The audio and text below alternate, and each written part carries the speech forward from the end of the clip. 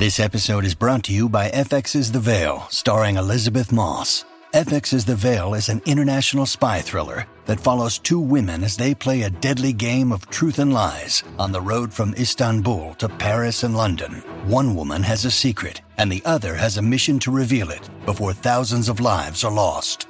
FX's The Veil, now streaming, only on Hulu.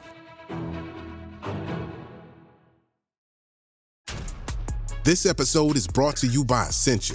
A better you starts with better hydration. Essentia is on a mission to inspire people to do what matters most. Their proprietary ionization process transforms water from any source into ionized alkaline water, providing water that's 99.9% pure with a pH of 9.5 or higher. Essentia overachieving H2O, the #1 ionized alkaline water. Shop now. Mom deserves the best, and there's no better place to shop for Mother's Day than Whole Foods Market. They're your destination for unbeatable savings, from premium gifts to show-stopping flowers and irresistible desserts. Start by saving 33% with Prime on all body care and candles. Then get a 15-stem bunch of tulips for just $9.99 each with Prime. Round out Mom's menu with festive rosé, irresistible berry chantilly cake, and more special treats. Come celebrate Mother's Day at Whole Foods Market. This episode is brought to you by Smart Food Popcorn. Some decisions aren't the best, like skipping ahead in your favorite podcast. Think of all the banter you'll miss, the lore in the making. Luckily, Smart Food Popcorn is a no-brainer. Deliciously tasty and available in a variety of fun flavors. It's a smart decision every time. Smart Food. Add smart. To learn more, visit smartfood.com. This is the Olive Magazine podcast, a weekly slice of food and drink chat brought to you by the team behind Olive Magazine. I'm Janine, your podcast host, and this is episode 217. This week, Deputy Food Editor Adam chats to Vanessa Kimbell, owner of the Sourdough School and author of several baking books. Her latest, Sweet Bacon, Nourishing the Gut and Mind, investigates the benefits of fermentation in sweet bakes. They discuss how increasing the variety of food in your diet could be beneficial to your physical and mental health, and Vanessa makes a passionate case for eating better bread.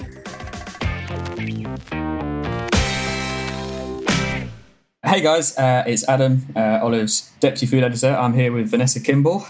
Hey Vanessa. Hey, how are you doing? I am excellent. What about yourself?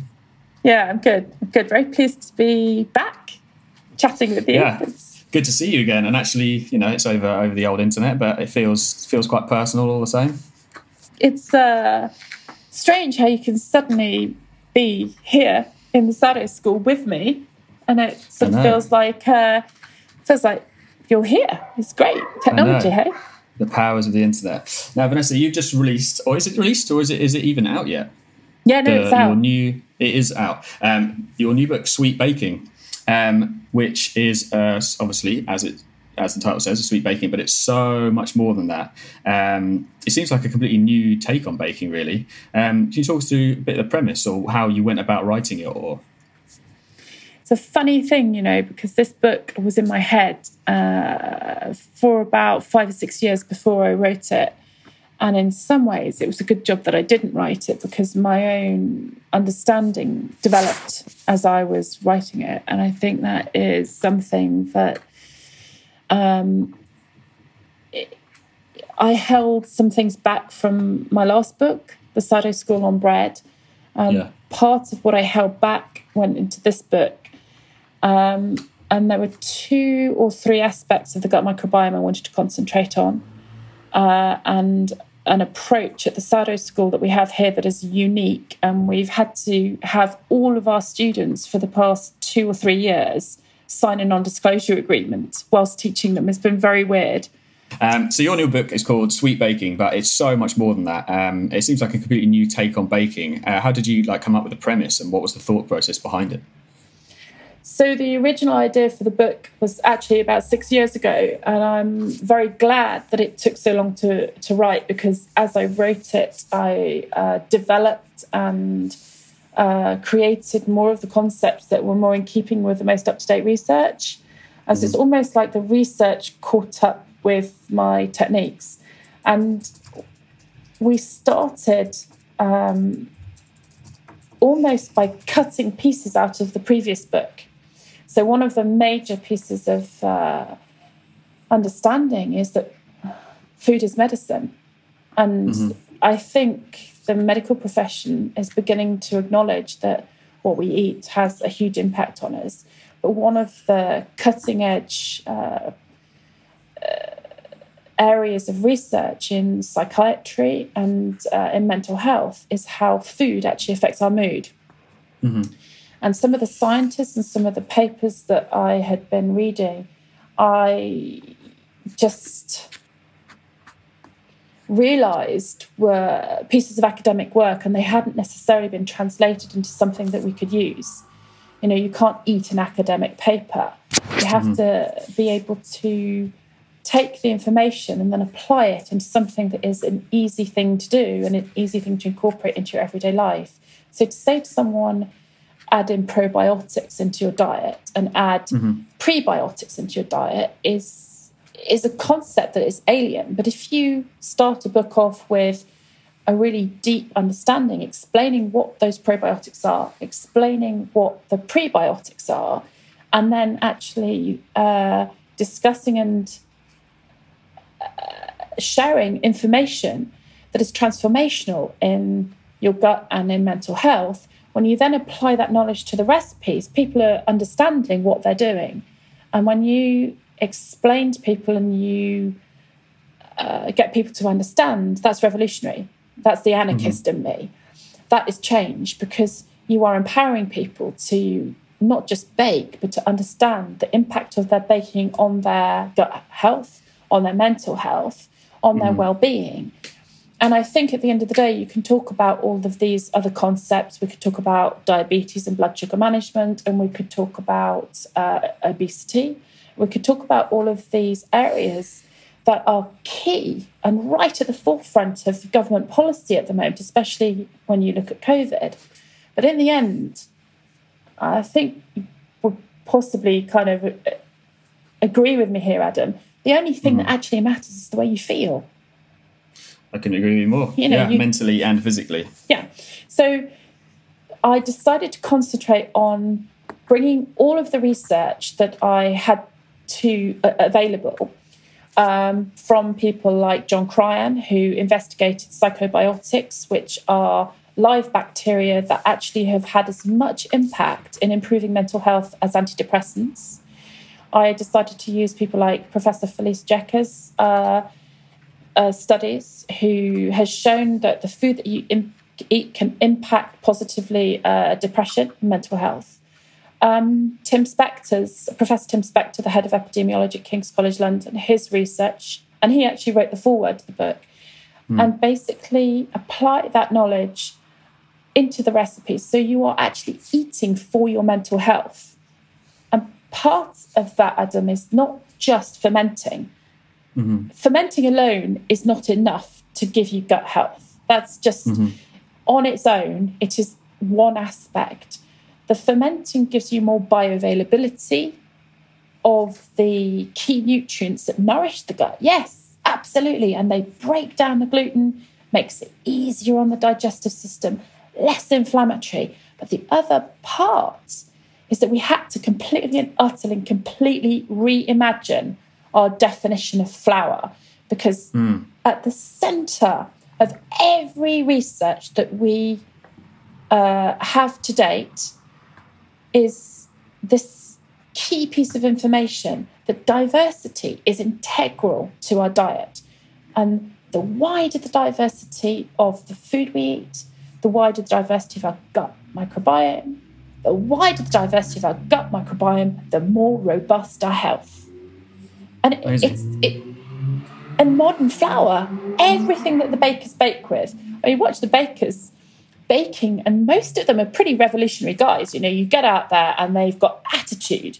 You know, you're looking at me. I've got attitude. Yeah, bags. I'm well known as a very typical, tattooed sourdough baker with attitude. Yeah. They go, I'm not allowed to swear, am I? But stuff the system. Yeah, but they're actually, it's quite funny, really, because there they are holding up a spelt loaf. And you're like, the spelt loaf is monoculture. You're not stuffing the system because you're still working with a single flour, monoculture. Monoculture. It's one. So we have been working for about quite a number of years now, and I've unfortunately had to get all my students here to sign a non-disclosure agreement because of this book deal.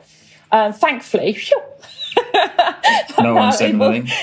Finally able to talk about our botanical blends, and that is when we mill a whole meadow. And that's probably, if you couple the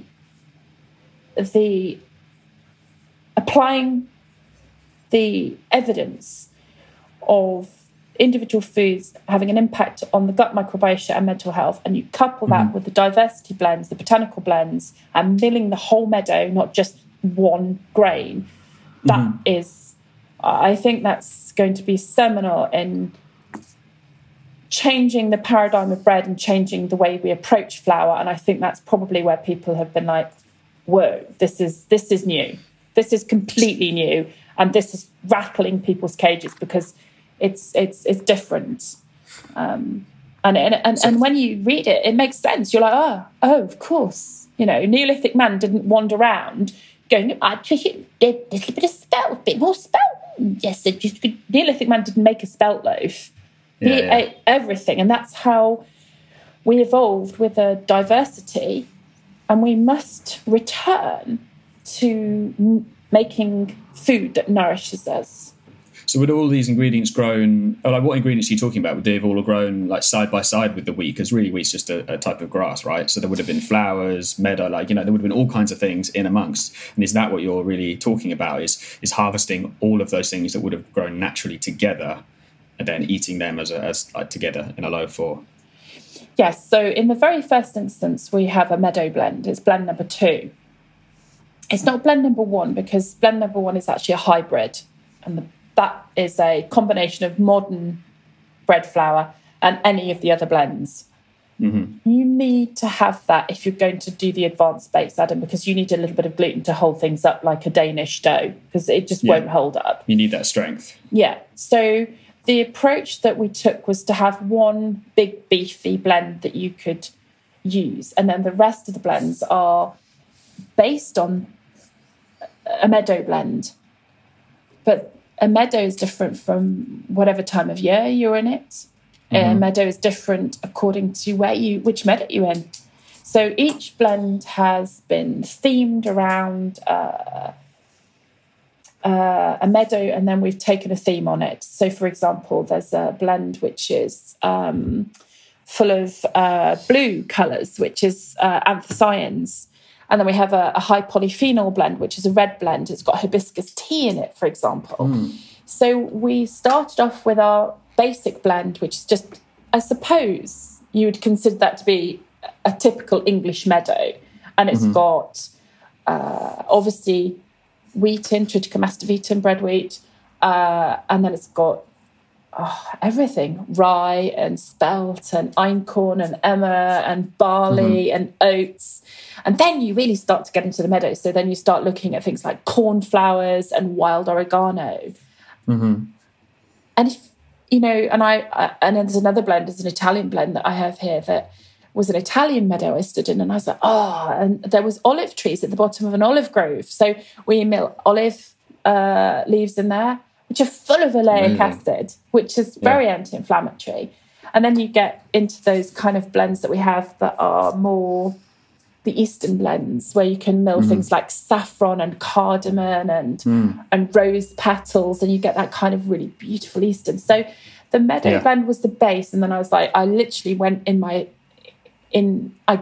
went to different meadows and was like, well, there was orange trees, and so seaweed and nettles, and so as opposed to doing it for nutritional reasons, you're really looking at what's growing around, because then therefore it's like a happy ecosystem. It's a happy blend through nature, not through additives, I suppose, or Yeah, I mean, in the end, often I will encourage people in their very first instance to go in the pantry, go stand in the pantry. Take a look at what's in your pantry. You've got oats. You might have some spelt flakes. You might have some toffee. Green tea. I mean, believe it or not, a spoonful of green tea, and suddenly you've doubled the diversity. You know, simple things like flax seeds. And some of these things have already been incorporated into our diets. If you look at most of the health and wellness industry, most people who make smoothies are already kind of in this mode. So it's not completely foreign. Yeah. But also, Adam, it sounds really stupid, but already the book's only been out, I don't know, 4 or 5 days, and I've had half a dozen emails from people going, I made my own blend. And I put, I don't know, I can't remember what people have been putting in it, but they've already just cottoned onto the concept, not just my blends, but starting to use their own. And that is exactly what I need.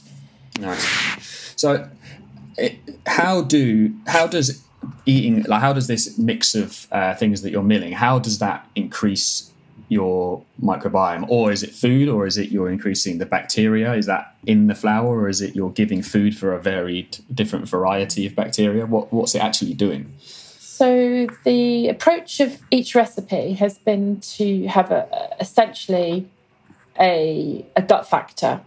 And what each recipe does is I call it symbiotic eating. So in the book, we've gone all the way through and given a breakdown of which microbes are in your gut. So there are things like Bifidobacterium, Akkermansia, Christianella, and we've told you what the bugs are. You hear all these books are like, oh yeah, it's good for your gut, good for your gut. Well, what? Well, which microbes? And what do they do? And then the microbes, what we've done is we've then gone and looked at the specific fibres that you find in wheat and in these ingredients. So hemicellulose, resistant starch, and we've actually got all these amazing breakdown of all these fibres and how they have specifically fed those positive bacteria. So you can actually go and look at which bacteria you're feeding, which fibre is actually feeding them, so you can then realise that. And then what we do is we layer on top of that the live probiotics, and we call it symbiotic eating. So let me really simplify it. Yeah. Okay. A long, slow fermented chocolate and rye donut. Delicious. With a blackberry compote, which has got really reduced sugar in, or no sugar at all if you're avoiding sugar. And then you eat that with a long, slow fermented live crème pâtissière that is full of bifidobacterium, for example. And the way you can actually go and fetch these bacteria is you can go to the supermarket, you can pick up a yogurt, and you can actually read on the side of most supermarkets now have got yogurts and live ingredients that specify which bacteria are in them. And I think that's amazing to actually then be able to take a bite of a donut that has got the bacteria that are live in it, as well as the polyphenols, as well as the diversity that has then been fermented and broken down. So this is how a donut should be. This is like the ultimate donut. Good for your taste buds and good for your gut. Yeah, and good for your mind. Stick around for more in-depth chat from Vanessa, including why we should all be mindful of what exactly is in our daily bread. What is fermented crème pâte? Because for most people, crème pâtissière, by the way, guys, is basically just like thickened custard, right? And it's what you pipe into donuts, and it's on a lot of French patisserie stuff. How would you go about fermenting that? Well, it's really simple. You just inoculate crème pâtissière. And you say it a lot better than me. Well, disons, j'habite en France pendant très longtemps, alors je parle français, so I'll talk in English now. So yes, I probably do speak quite good French. So, sorry. I got really fed up of going to bakeries, and I'd see something and be like, oh, that looks amazing. And I'd bite in and I'd just basically die of a sugar overload. I was like, blah, and my sugar would spike and I'd feel slightly sick. It'd be greasy. And then I'd feel bad. It's like, I feel really bad for eating this. And I was like, we have to stop eating food that is damaging to us. But that meant giving up things like cake and donut. I was like, no. I'm not giving this up. Don't be too rash. No, I don't like giving the good things up. So reimagining our approach, the souring actually makes the cakes or the donuts or the pastries incredibly complex. Those esters from the sourdough kind of really make it deeply delicious. And the fermentation is making it less inflammatory. The diversity is nourishing all those microbes. The live probiotics are actually, increasing the diversity in your gut whilst they're in there. They are transit. I think we talked about this last time. I don't know where there is a theory that the live probiotics actually do not make it into your gut, but their little dead bodies actually are a prebiotic in their own right. So they're cannibals, are they? Cannibalism, yeah. Yeah. So that's one theory why that actually helps to nourish your gut. And then you've got this, every single recipe has got a high level of polyphenols, which are really key. Talk us through them, because for the layman like me, I don't know what a polyphenol is. Okay, so polyphenols are what we, I guess, used to call antioxidants. So things like blueberries, blackberries, grapes, all those kind of really beefy dark colours. And they are really, really good at scavenging free radicals during the day-to-day living. You can get damage to your cells, and they are believed to help repair them. So they are associated with being very healthy for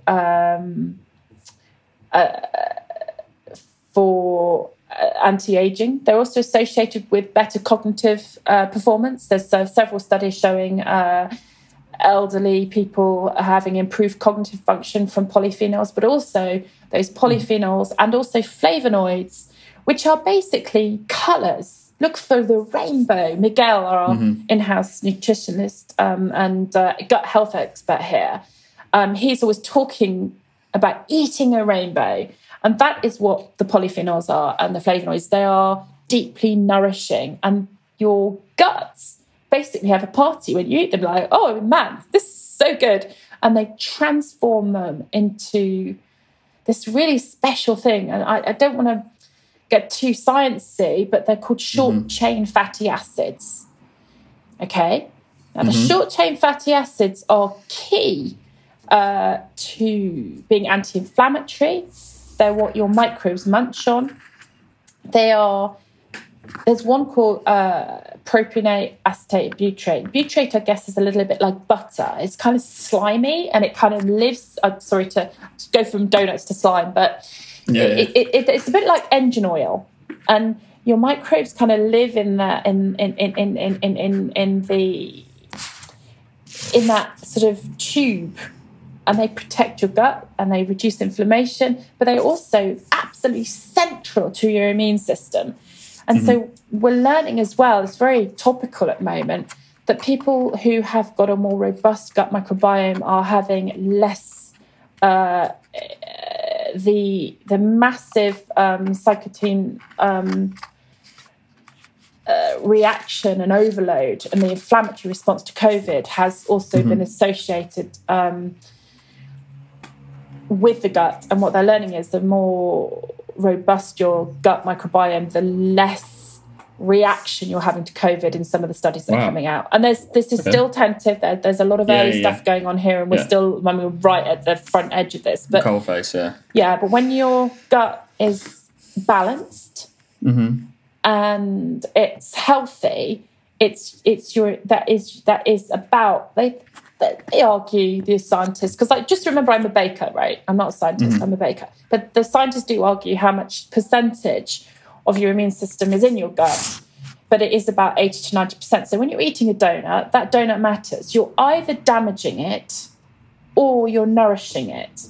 And I believe that the current approach to industrial flour, industrial baking, fast baking, monoculture, and are indulging our sugar, desires for sugar, are actually damaging our gut microbiome, and in turn, the gut microbiome and our immune system and inflammatory responses is being compromised because of our diet. But like I said, I'm not willing to give the good things up. Telling someone to stop eating the good things is no good, Adam. You have to replace something, not criticize it. And that's what I thought a lot through the book is it's not like your archetypal like healthy sweet baking book. It's much more than that. It's not just no sugar, you know. It's not like cut one thing out but the other things are bad. It's kind of like a more overall look at it's full of science really. It's a really in-depth look at our gut and what we can do to make it better and make our bodies work better and our minds. So the flour mixes, how would I go about milling my own? I don't have a mill. So is there any way that I can do anything at home that I can part of the book actually explains that you can actually just go and make your own diversity blend. So right now, if you go in your cupboard, which bag of, don't tell me a brand, but what flour would you pull out, Adam? What's in your cupboard? Me being a baker, I have so many bags of flour. I've got rye, spelt, wholemeal, farmhouse, plain, self-raising. Those are probably the... So when you get home, go get yourself a really big pot, okay? And you need to throw in the flours together. So and really it's quite useful to kind of get something that will hold maybe 7 or 8 kilos. So you know those old-fashioned flour... bin. Yeah, the flour bin. And just literally in with a bag of spelt, in with a bag of emmer, a bag of rye, a bag of einkorn. If you can stretch to it, a bag of Khorasan, and already we've got a diversity of 5. I mean, when you consider that in about 10 seconds you just had a diversity of 5, that's a great start. And then at that point, you can start kind of thinking, well, what else have I got in there? So you can keep going on the flour theme. And you could find some barley flour. There's even potato flour, though not too much. Oat flour, I suppose. Sorry? Oats, yeah. Oat flour, yeah. Absolutely, yeah. And then you can kind of then start to look at other flours, but in a smaller proportion.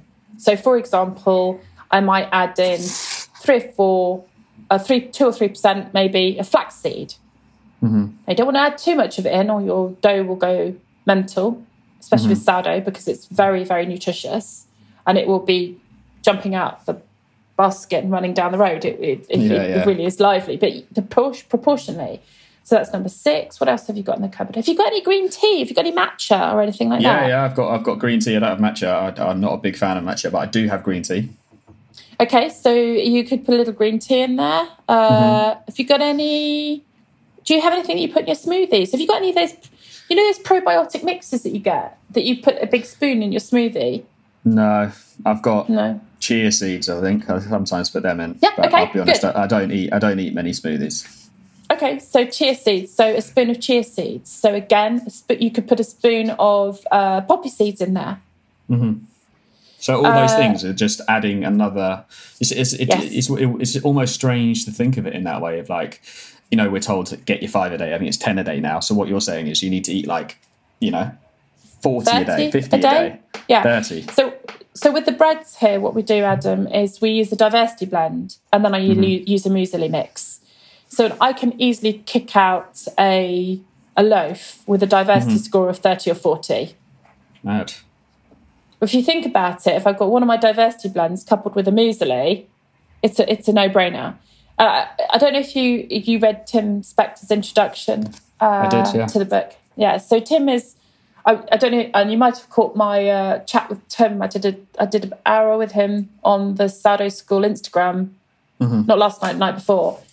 And I was laughing my head off because when I first told Tim about the concept, because most of the evidence and most of the research points to 30 a week. It's like get 30 different plants in your gut a week. Mm-hmm. When I explained that I could get 30 to 40 in the first bite of your toast in the morning on a Monday morning, he looked at me and he just said, "You bloody cheat."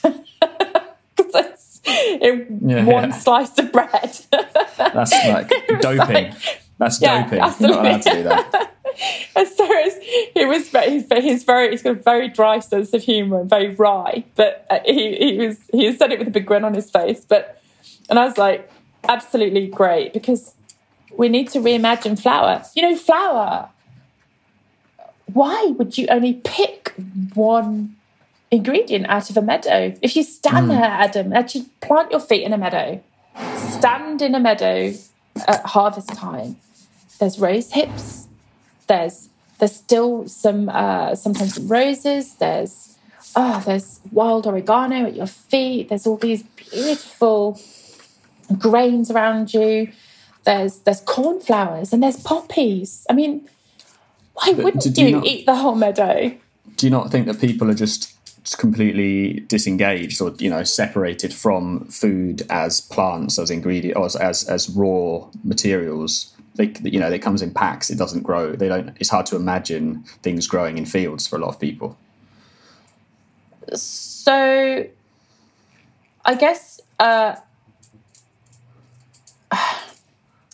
you say that, but if you stand and talk to the dustbin man about how much recycling you're doing, and you tell him what you're doing, he's like, the dustbin man was like, "You blew my brains out.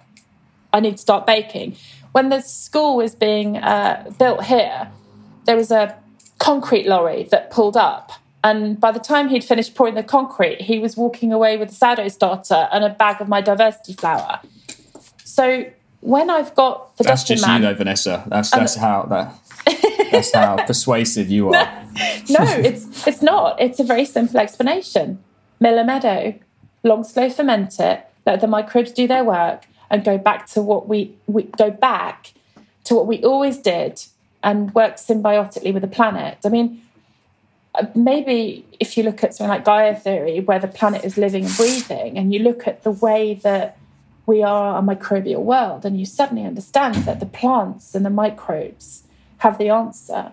Mm-hmm. We think we're really clever with this industrial approach, but we're actually damaging ourselves. And what's really scary is that the level to which that has gone, Adam, is not acceptable anymore.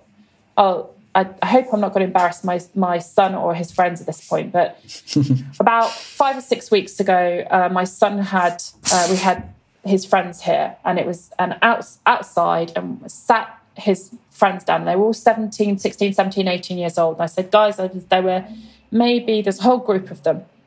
And I said, guys, can you please tell me how many fruits and vegetables you've eaten today?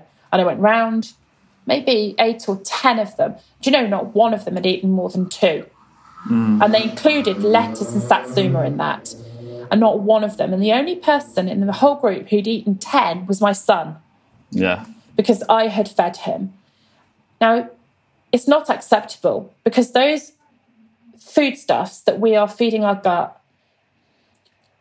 is the fuel and the substrate upon which the gut microbes make the neurochemicals that our brain needs to operate. The serotonin, the dopamine, the GABA, which is something that calms anxiety down in the brain. And we are literally starving our brains of the chemicals that they need. And it's criminal. And I actually believe that the government needs to take a very good, long, hard look at their definition of what bread is, at that fast Chorleywood bread making process.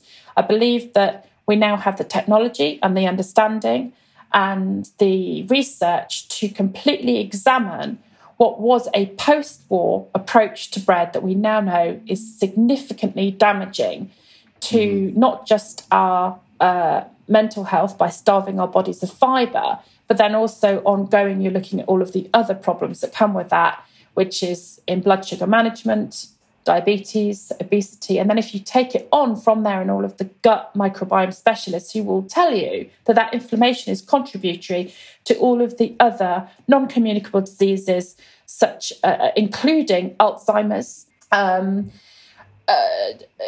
lack of fibre is associated with bowel cancer, another major killer, perhaps the fourth major killer in the UK. Alzheimer's, I believe, is the number 1 or 2 killers of women in the UK. These are inflammatory diseases, and we need to go back and re-examine our most basic food. This isn't like I want you to examine Cabernet Sauvignon. I don't. All I need is our most basic, our most humble food. And when you look at the people who are at the lowest end of society in terms of their social and economic status, they rely on bread. They rely on these baked goods.